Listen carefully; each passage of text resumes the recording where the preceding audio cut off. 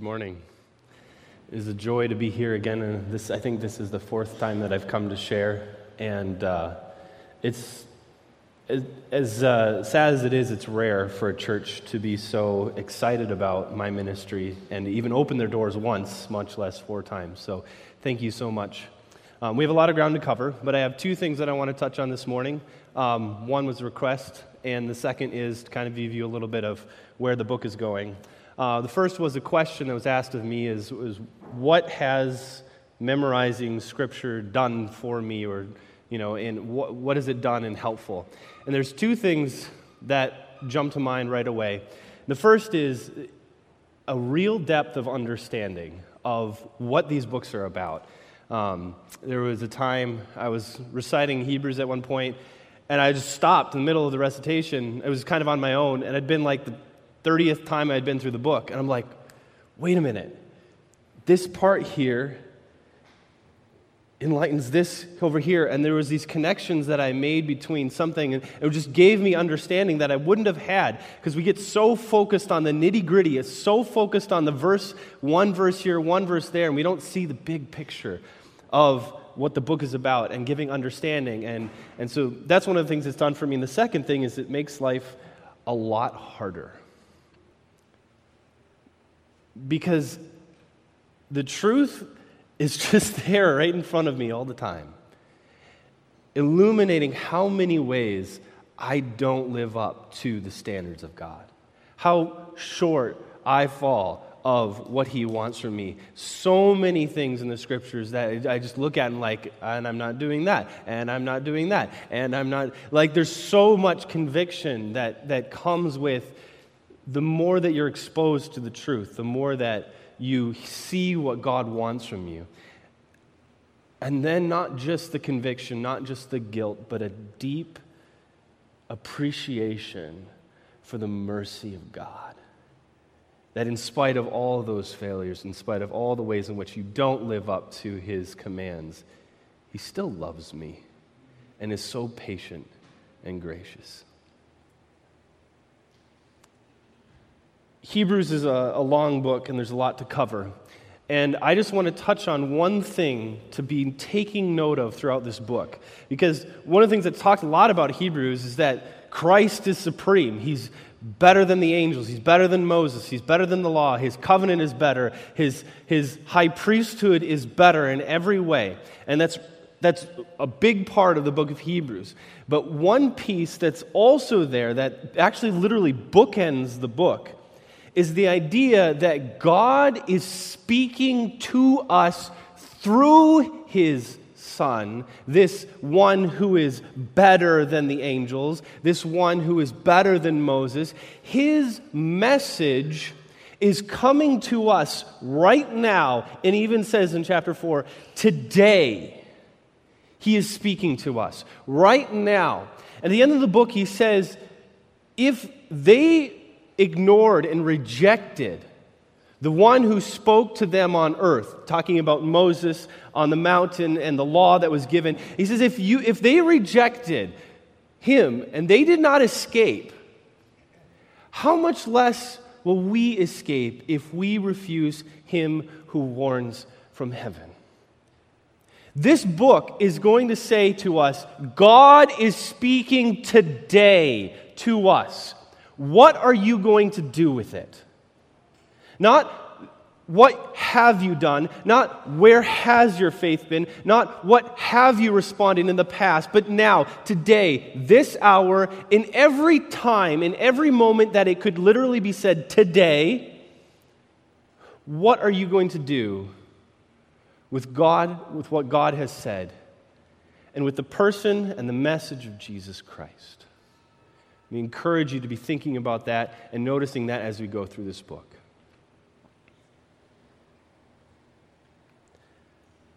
Long ago, at many times and in many ways, God spoke to our fathers by the prophets. But in these last days, He has spoken to us by His Son, whom He appointed, heir of all things, through whom also He created the world. He is the radiance of the glory of God and the exact imprint of His nature. And He upholds the universe by the word of His power. After making purifications for sins, he sat down at the right hand of God, having become as much superior to angels as the name he has inherited is more excellent than theirs. For to which of the angels did God ever say, "You are my son, today I have begotten you"? Or again, "I will be to him a father, and he will be to me a son"? And again, when he brings his firstborn into the world, he says, "Let all of God's angels worship him." Of the angels, he says, he makes his angels winds, his ministers a flame of fire. But the Son, he says, "Your throne, O God, is forever and ever. The scepter of uprightness is the scepter of your kingdom. You have loved righteousness, hated wickedness. Therefore God, your God, has anointed you with the oil of gladness beyond your companions." And again, "You, Lord, laid the foundation of the earth in the beginning. The heavens are the work of your hands. They will perish, but you will remain. They will all wear out like a garment, like a robe. You will roll them up like a garment. They will be changed, but you are the same, and your years will have no end." And to which of the angels did God ever say, "Sit at my right hand until I make your enemies a footstool for your feet"? Are they not all ministering spirit sent out to serve for the sake of those who are to inherit salvation? Therefore, we must pay much closer attention to what we have heard, lest we drift away from it. For since the message declared by angels proved to be reliable, and every transgression or disobedience received a just retribution, how should we escape if we ignore such a great salvation? It was declared at first by the Lord, and it was attested to us by those who heard. Well, God also bore witness by signs, by wonders, by various miracles, and by gifts of the Holy Spirit distributed according to his will.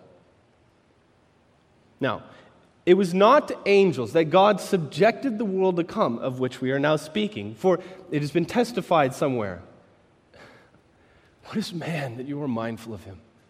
The Son of Man that you care for him. You made him for a little while lower than the angels. You have crowned him with glory and honor, putting all things in subjection underneath his feet. Now, in putting everything in subjection underneath him, he left nothing outside of his control. At present, we do not yet see everything in subjection to him, but we do see him who, for a little while, was made lower than the angels, namely Jesus, now crowned with glory and honor because of the suffering of death, so that by the grace of God he might taste death for everyone.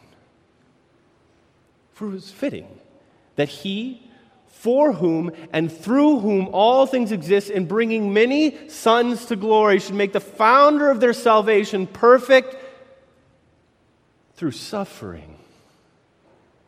For he who sanctifies and those who are sanctified are all of one. That is why he is not ashamed to call them brothers, saying, "I will declare your name to my brothers. In the midst of the congregation, I will sing your praise."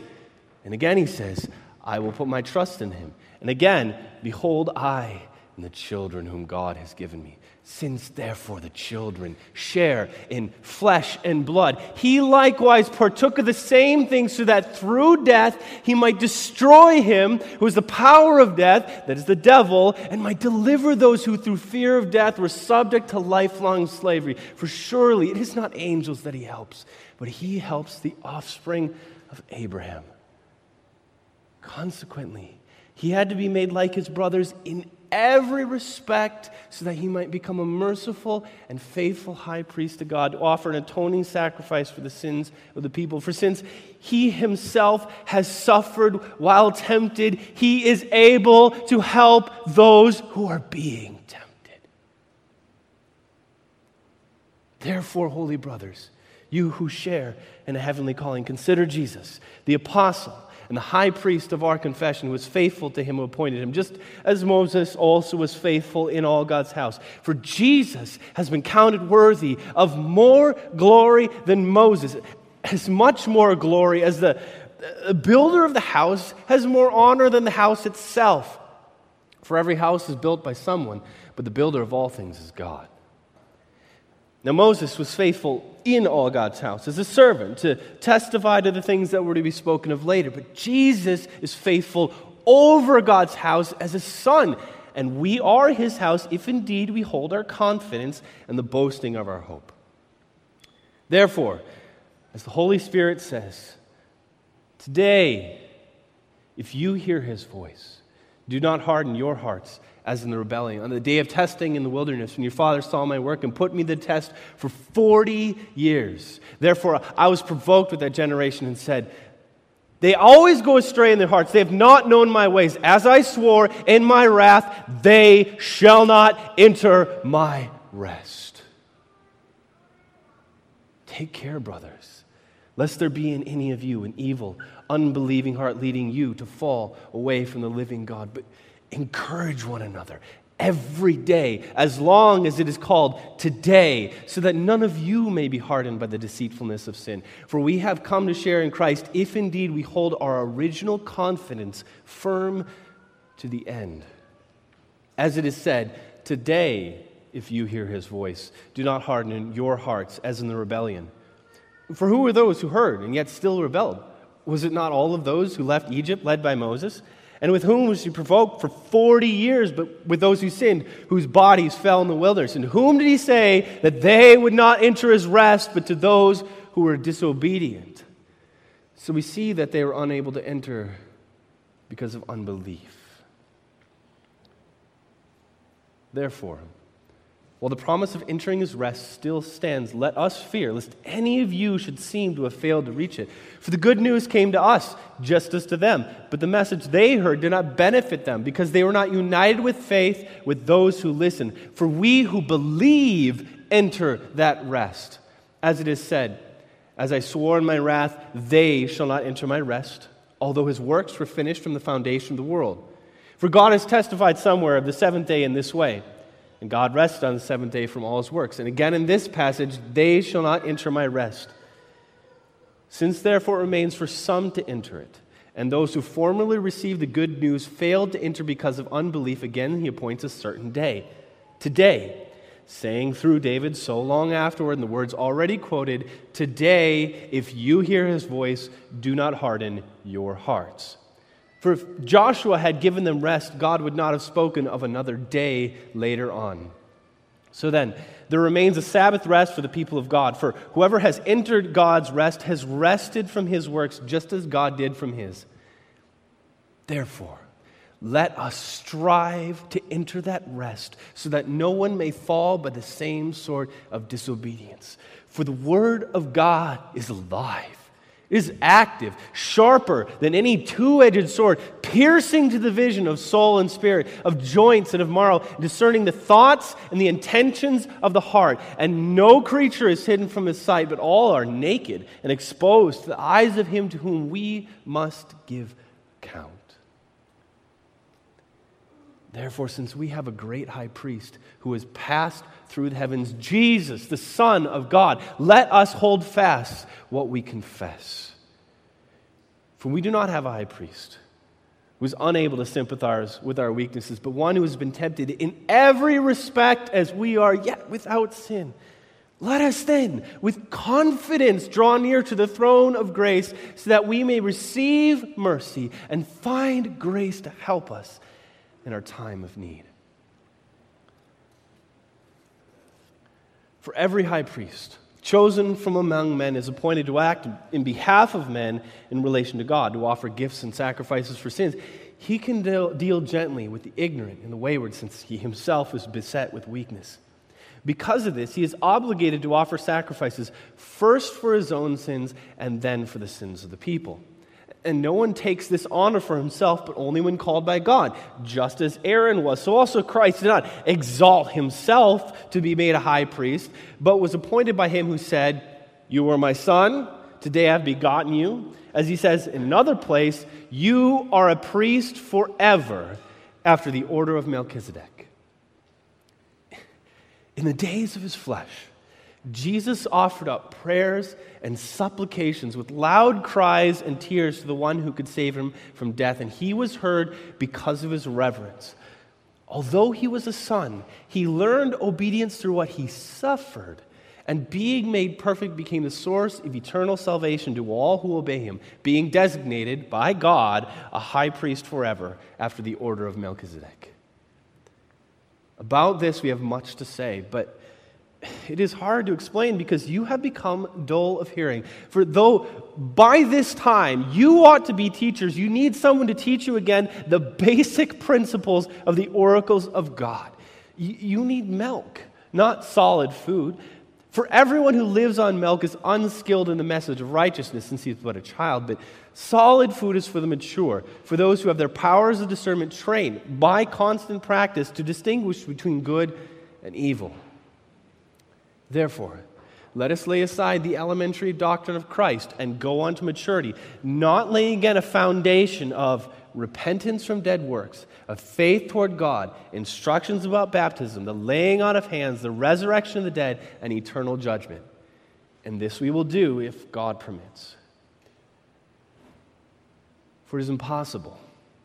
In the case of those who have once been enlightened, who have tasted the heavenly gift, who have shared in the Holy Spirit, who have tasted the goodness of the Word of God and the powers of the age to come, for that one to fall away, to restore them again to repentance, since they are crucifying once again the Son of God to their own harm and holding him up to contempt.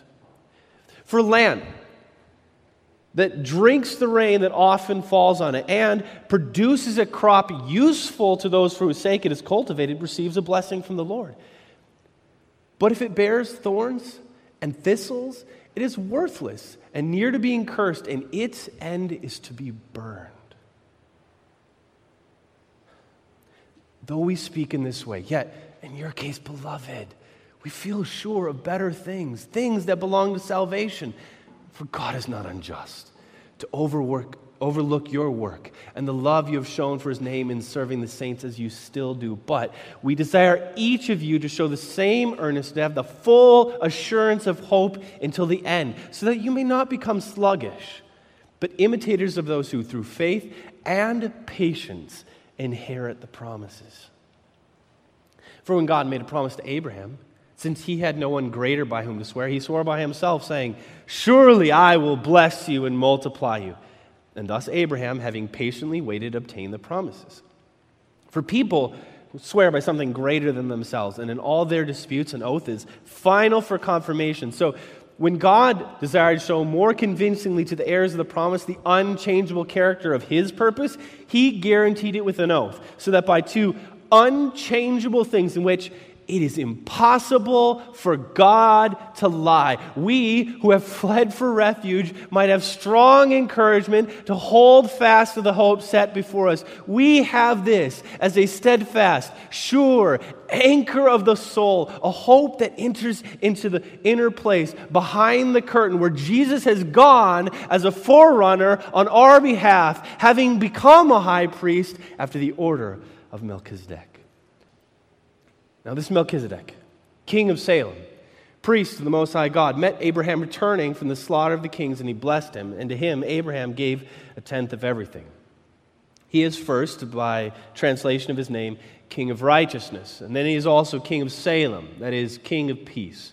He is without father or mother or genealogy, having neither beginning of days, end of life, but resembling the Son of God, he continues a priest forever. See how great this man was, to whom Abraham, the patriarch, gave a tenth of everything. For the descendants of Levi, who have received the priestly office, have a commandment in the law to take tithes from the people, that is, from their brothers, though these also are descended from Abraham. But this man, who does not have his descent from them, received tithes from Abraham and blessed him who had the promises. Now, it is beyond dispute that the inferior is blessed by the superior. In the one case, tithes are received by mortal men, but in the other, by one of whom it is testified, he is alive. One might even say that Levi himself, who receives tithes, paid tithes through Abraham since he was still on the body of his ancestor when Melchizedek met him. Now, if perfection had been attainable through the Levitical priesthood, for under it the people received the law, what further need would there have been for another priest to arise after the order of Melchizedek, rather than one named after the order of Aaron? For when there is a change in the priesthood, there is necessarily a change in the law as well. For the one of whom these things are spoken belonged to another tribe, from which no one is served at the altar. For it's evident that our Lord descended from Judah. In connection with that tribe, Moses said nothing about priests. This becomes even more evident when another priest arises after the order of Melchizedek, who has become a priest, not on the basis of a legal requirement concerning bodily descent, but by the power of an indestructible life. For it is witnessed of him, you are a priest forever after the order of Melchizedek. On the one hand, a former commandment is set aside because of its weakness and its uselessness, for the law made nothing perfect. But on the other hand, a better hope is introduced through which we draw near to God. And it was not without an oath, for the former priests were made such without an oath, but this one was made a priest with an oath by him who said to him, the Lord has sworn and will not change his mind. You are a priest forever. This makes Jesus the guarantor of a better covenant. The former priests were many in number because death prevented them from continuing in office. But he holds his priesthood permanently because he continues forever. Consequently, he is able to save to the uttermost those who draw near to God through him, since he always lives to make intercession for them. For it was fitting that we should have such a high priest, holy, innocent, unstained, separated from sinners, exalted to the heavens. He has no need, like those other priests, to offer sacrifices daily, first for his own sins, then for the sins of the people, since he did this once for all when he offered up himself. For the law appoints men in their weakness as high priests. But the word of the oath, which came after the law, appoints a son who's been made perfect forever. Now, the point in what we are saying is this: we have such a high priest, one who is seated at the right hand of the throne of the majesty in heaven, a minister in the holy places, in the true tent that the Lord set up, not men. For every priest is appointed to offer gifts and sacrifices for sins. Thus, it was necessary for this priest also to have something to offer. Now, if he were here on earth, he would not be a priest at all. For there are already priests who offer gifts according to the law. These serve as a copy, a shadow of the heavenly things. For when Moses was about to erect the tent, he was instructed by God, saying, "See that you make everything according to the example shown you on the mountain." As it is, Jesus has obtained a ministry that is as much more excellent than the old as the covenant he mediates is better, since it is enacted on better promises. For if the first covenant had been faultless, what further need would there have been for another? But he finds fault with them when he says, "Behold, the days are coming when I will make a new covenant with the house of Israel, with the house of Jacob, not like the covenant that I made with them when I took them by the hand to lead them out of the land of Egypt, for they did not continue in my covenant, so I showed no regard for them. This is the covenant that I will make with them after those days, declares the Lord. I will put my laws into their minds, and I will write them on their hearts, and I will be their God, and they will be my people. They will not teach each one his neighbor and each one his brother, saying, 'Know the Lord,' for they will all know me, from the least of them to the greatest. And I will be merciful toward their iniquities, and I will remember their sins no more." Now, in speaking of a new covenant, he makes the first one obsolete. And what is becoming obsolete and growing old is ready to vanish away. Now, even the first covenant had regulations for worship and an earthly place of holiness. A tent was prepared. The first section, which was the table, the lampstand, and the bread of the presence, it is called the holy place. Behind a second curtain was a second section called the most holy place, having the golden altar of incense and the ark of the covenant covered on all sides with gold, in which was the golden urn holding the manna, the Aaron's staff that budded, and the tablets of the covenant. Above it was a cherubim of glory overshadowing the mercy seat. Of these things we cannot now speak in detail. These preparations having thus been made, the priests go regularly in the first section to perform their ritual duties. But in the second section, only the high priest goes, and he but once a year, and not without blood, which he offers for himself and for the unintentional sins of the people. By this, the Holy Spirit indicates that the way into holy places is not yet open as long as the first section remains standing, which is symbolic for the present age. According to this arrangement, gifts and sacrifices are offered, which can never perfect the conscience of the worshiper, but only deal with food, drink, various washings and regulations for the body imposed until time of Reformation, when Christ entered into holy places, not made with hands, as not his creation. He entered once for all, not by the means of the blood of bulls and goats, but by means of his own blood, thus securing an eternal redemption.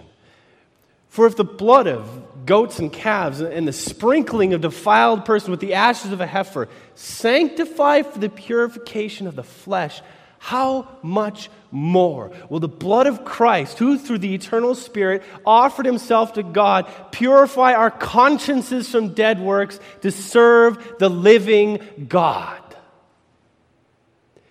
Therefore, he is the mediator of a new covenant, so that those who are called might receive the promised eternal inheritance.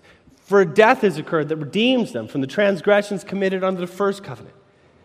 For where a will is involved, the death of the one who made it must be established, for a will takes place only at death, since it is not enforced as long as the one who made it is alive. Therefore, not even the first covenant was inaugurated without blood. For Moses had given the commandments to all the people. He took the blood of goats and calves, together with water, scarlet wool, and hyssop, and sprinkled both the book itself and all the people, saying, "This is the blood of the covenant that God commanded for you." And the same way he sprinkled both the tent and all the vessels in worship. Indeed, under the law, almost everything is purified with blood, for without the shedding of blood, there is no forgiveness of sins. Thus it was necessary for the copies of the heavenly things to be purified with these rites, but the heavenly things with better sacrifices than these. For Christ has entered not into holy places made with hands, but into heaven itself, now to appear in the presence of God on our behalf. Nor was to offer himself repeatedly, as the high priests go into the holy places every year with blood not their own. For since then, he would have had to suffer repeatedly since the foundation of the earth. But as it is, he has appeared once for all at the end of the ages to put away sin by the sacrifice of himself. For just as it is appointed for man to die once, and then come judgment, so also Christ, having been offered once to bear the sins of many, will appear a second time, not to deal with sin, but to save those who are eagerly waiting for him. For since the law is but a shadow of the good things to come, instead of the true form of these realities, it could never, by the same sacrifices which were repeatedly offered, perfect those who draw near to worship. For since then, would they not have ceased to have been offered? For since the worshipers, having once been cleansed, would no longer have any consciousness of sins. But in these sacrifices, there is a reminder of sin every year, for it is impossible for the blood of bulls and goats to take away sins. Consequently, when Christ came into the world, he said, "Sacrifice and offering you have not desired, but a body you have prepared for me. In burnt offerings, sin offerings, you have taken no pleasure." Then I said, "Behold, I have come to do your will, O God, as it is written about me in the scroll of your book." When he says above, "You have neither desired nor taken pleasure in sacrifices, offerings, burnt offerings, sin offerings, although these are offered according to the law," then he says, "I have come to do your will." He abolishes the first in order to establish the second. And by that will, we have been sanctified through the offering of the body of the Lord Jesus once for all. And every priest stands daily at his ministry, offering repeatedly the same sacrifices which could never take away sins. When Christ had offered for all time a single sacrifice for sins, he sat down at the right hand of God, waiting from that time until his enemies should be made a footstool for his feet. For by a single sacrifice, he has perfected for all time those who are being sanctified. And the Holy Spirit also bears witness to this. For after saying, "This is the covenant that I will make with them after those days. I will put my laws into their minds, and I will write them on their hearts." Then he says, "I will remember their sins and their lawless deeds no more."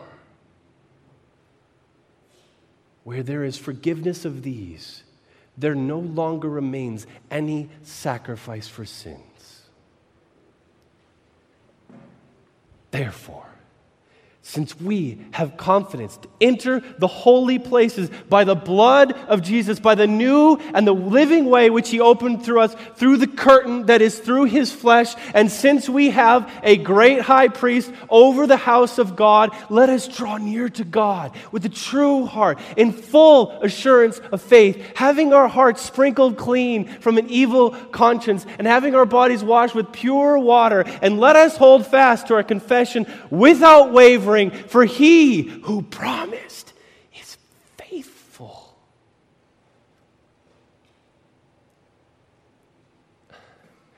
And let us consider how to stir one another up to love and good deeds, not neglecting to meet, as is the habit of some, but encouraging one another, all the more as you see the day approaching.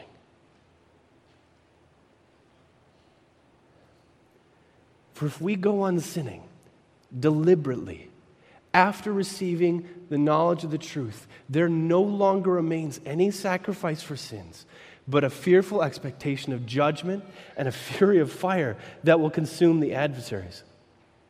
Anyone who set aside the law of Moses dies without question on the evidence of 2 or 3 witnesses. How much worse punishment do you think will be deserved by one who has spurned the Son of God and profaned the blood of the covenant by which he was sanctified, and outraged the Spirit of grace? For we know him who has said, "Vengeance is mine, I will repay." And again, the Lord will judge his people. It is a fearful thing to fall into the hands of the living God. But recall, the former days, after you were enlightened, you endured a hard struggle with suffering, sometimes being publicly exposed to reproach, and sometimes being partners with those who are treated. You had compassion on those in prison, and you joyfully accepted the plundering of your property because you knew that you yourselves had a better possession and an abiding one.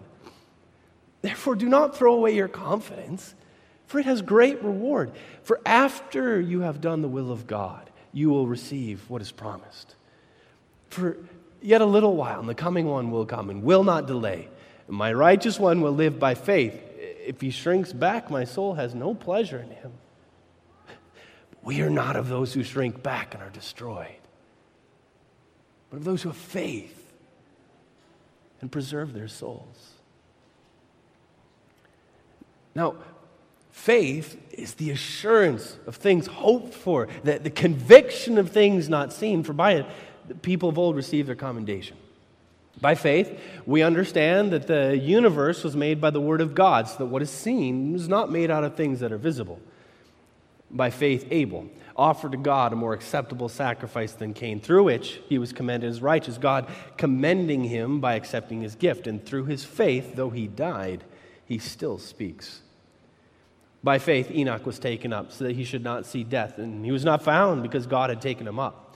And before he was taken up, he was commended as having pleased God. And without faith, it is impossible to please God. For whoever would draw near to God must believe that he exists and that he rewards those who earnestly seek him.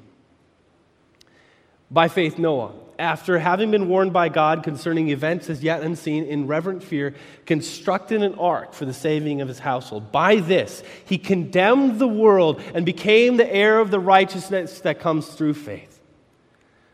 By faith, Abraham obeyed when he was called to go out to a land he was to receive as an inheritance, and he went out, not even knowing where he was going.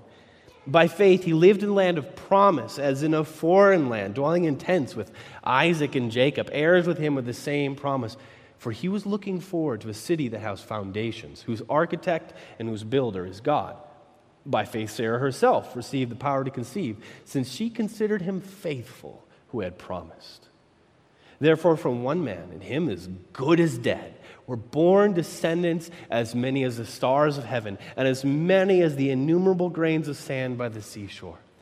These all died in faith, not having received the things promised, but having seen them, having greeted them from afar, and having acknowledged that they were strangers and aliens on the earth. For people who speak this way, make it plain that they're looking for a land their own. If they had been thinking of the land from which they had gone out, they would have had opportunity to return. But as it is, they seek a better country that is a heavenly one. Therefore, God is not ashamed to be called their God, for he has already prepared for them a city. By faith, Abraham, when he was tested, offered up Isaac, and he who had received the promises was in the act of offering up his only son, of whom it was said, "Through Isaac shall your offspring be named." He considered that God was able even to raise him from the dead, from which, figuratively speaking, he did receive him back. By faith, Isaac invoked future blessings on Jacob and Esau. By faith, Jacob, when he was dying, blessed each of the sons of Joseph, bowing in worship over the head of his staff. By faith, Joseph, at the end of his life, made mention of the exodus of the Israelites and gave directions concerning his bones.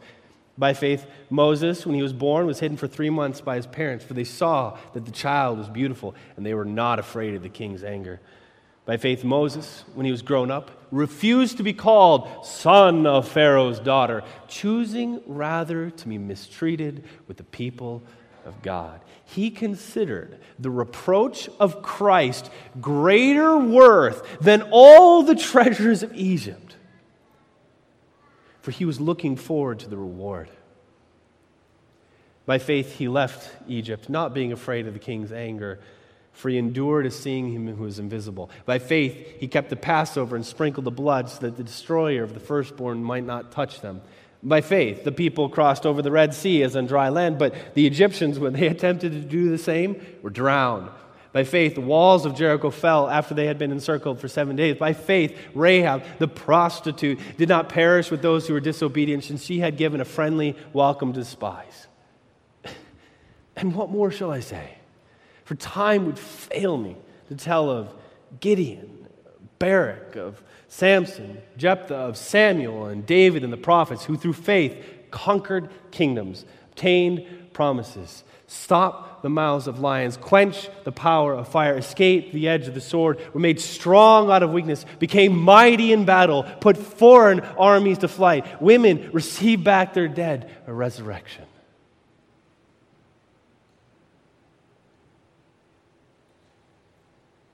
Some were tortured, refusing to accept release so that they might rise again to a better life. Others suffered mocking and floggings, and chains and imprisoned. They were stoned. They were sawn in two. They were killed with the sword. They wandered about in the skins of sheep and goats, destitute, afflicted, and mistreated, of whom this world was not worthy.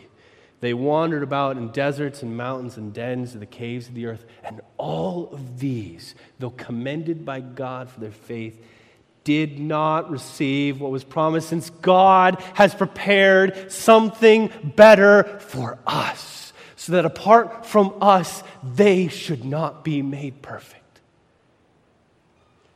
Therefore, since we are surrounded by such a great cloud of witnesses, let us lay aside every weight and the sin that clings so closely, and let us run with endurance the race marked out before us, looking to Jesus, the author, the perfecter of our faith, who for the joy that was set before him endured the cross, scorning its shame, and he sat down at the right hand of God. Consider him who endured such hostility from evil men, so that you will not grow weary and lose heart. For you have not yet resisted to the point of shedding your blood. Have you forgot the word of exhortation that addresses you as sons? My son, do not regard lightly the discipline of the Lord, nor be weary when reproved by him. For the Lord disciplines the one he loves. He chastises every son whom he approves. It is for discipline that you have to endure. God is treating you as his sons. For what son is there whose father does not discipline him? If you then were left without discipline, then you are illegitimate children and not sons. Besides this, we had fathers who disciplined us, and we respect them. Shall we not much more be subject to the Father of spirits and live? They disciplined us for a short time, as seemed best to them, but he disciplines us for our good, so that we might share in his holiness. At the present time, all discipline seems painful rather than pleasant, but later it produces a peaceful fruit of righteousness to those who have been trained by it. Therefore, lift your drooping hands, strengthen your weak knees, make level paths for your feet, so what is lame may not be put out of joint, but rather be healed. Strive for peace with everyone and the holiness without which no one will see the Lord. See to it that no one fails to obtain the grace of God, that no root or bitterness springs up and causes trouble, and by it many become defiled, that no one is sexually immoral or unholy like Esau, who sold his birthright for a single meal. For you know that afterward, when he desired to inherit the blessing, he was rejected. For he found no room for repentance, so he sought for the blessing with tears. For you have not come to what may be touched. Darkness and gloom, a tempest, the sound of a trumpet and a voice whose message made the hearers beg that no further message be given, for they could not endure the message that was given. If even a beast touches this mountain, it shall be stoned. Indeed, so terrifying was the sight that Moses said, I tremble with fear. You have come to Mount Zion, to the city of the living God, to innumerable angels in festal gathering, and the assembly of the firstborn enrolled in heaven, and to God himself, the judge of all, and to the spirits of the righteous made perfect, and to Jesus, the mediator of a new covenant, and to the sprinkled blood that speaks a better word than the blood of Abel. See that you do not refuse him who is speaking. If they did not escape when they refused him who warned on earth, much less will we escape if we refuse him who warns from heaven. At that time his voice shook the earth, but now he has sworn, yet once more will I shake not only the earth, but the heavens as well. This phrase, yet once more, indicates the removal of the things that can be shaken, that is, the things that are created, so that what may not be shaken might remain. Therefore, let us be grateful to be receiving a kingdom that cannot be shaken. And let us offer to God acceptable worship with reverence and with awe, for our God is a consuming fire.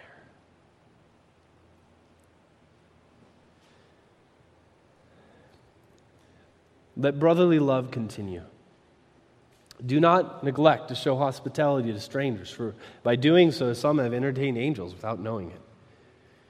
Remember those in prison, as though in prison with them, and those who are mistreated, since you also are in the body. Let marriage be held in honor by all, and let the marriage bed be undefiled, for God will judge the sexually immoral and the impure. Keep your lives free from the love of money, and be content with what you have. For we know him who has said, I will never leave you or forsake you. So we can confidently say, the Lord is my helper. I will not be afraid. What can man do to me? Remember your leaders, those who spoke the word of the Lord, word of God to you. Consider the outcome of their lives and imitate their faith. Jesus Christ is the same yesterday, today, and forever. Do not be led astray by strange and diverse teachings, for it is good to be strengthened by grace, but not by foods, which have not even benefited those who are devoted to them. For we have a table from which those who serve in the tent have no right to eat. For the bodies of those animals whose blood are brought into the holy place as a sacrifice for sins by the high priest are burnt outside the camp. So also Christ went outside the gate to sanctify the people through his blood. Therefore let us go to him outside the gate and bear the reproach that he endured. For here we have no lasting city, but we seek the city that is to come. Through him, then, let us continually offer to God a sacrifice of praise, that is, the fruit of lips that acknowledge his name. Do not neglect to do good or to share what you have, for with such sacrifices God is pleased. Obey your leaders and submit to them, for they are keeping watch over your souls as those who have to give an account. Let them do this with joy and not with groaning, for that would be of no benefit to you. Pray for us. For we are sure that we have a clear conscience, desiring to act honorably in all things. I urge you all the more earnestly to do this, so that we may be restored to you the sooner. Now may the God of all peace, who brought again from the dead our Lord Jesus Christ, the great shepherd of the sheep, by the blood of the eternal covenant, equip you with everything good, so that you may do his will, working in us that which is pleasing in his sight. To him be the glory forever and ever. I appeal to you, brothers, bear with my word of exhortation, for I have written to you briefly. You should know that our brother Timothy has been released, with whom I will come and see you if he comes soon. Greet your leaders and all the saints. All the saints who are with me greet you. Grace be with you all.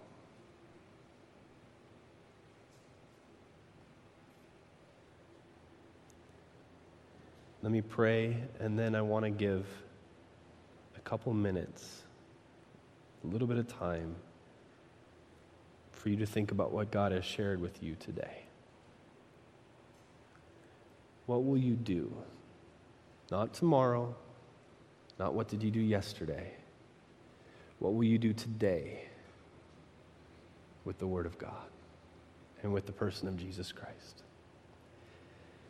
Thank you, Lord, for this time. Thank you for this opportunity.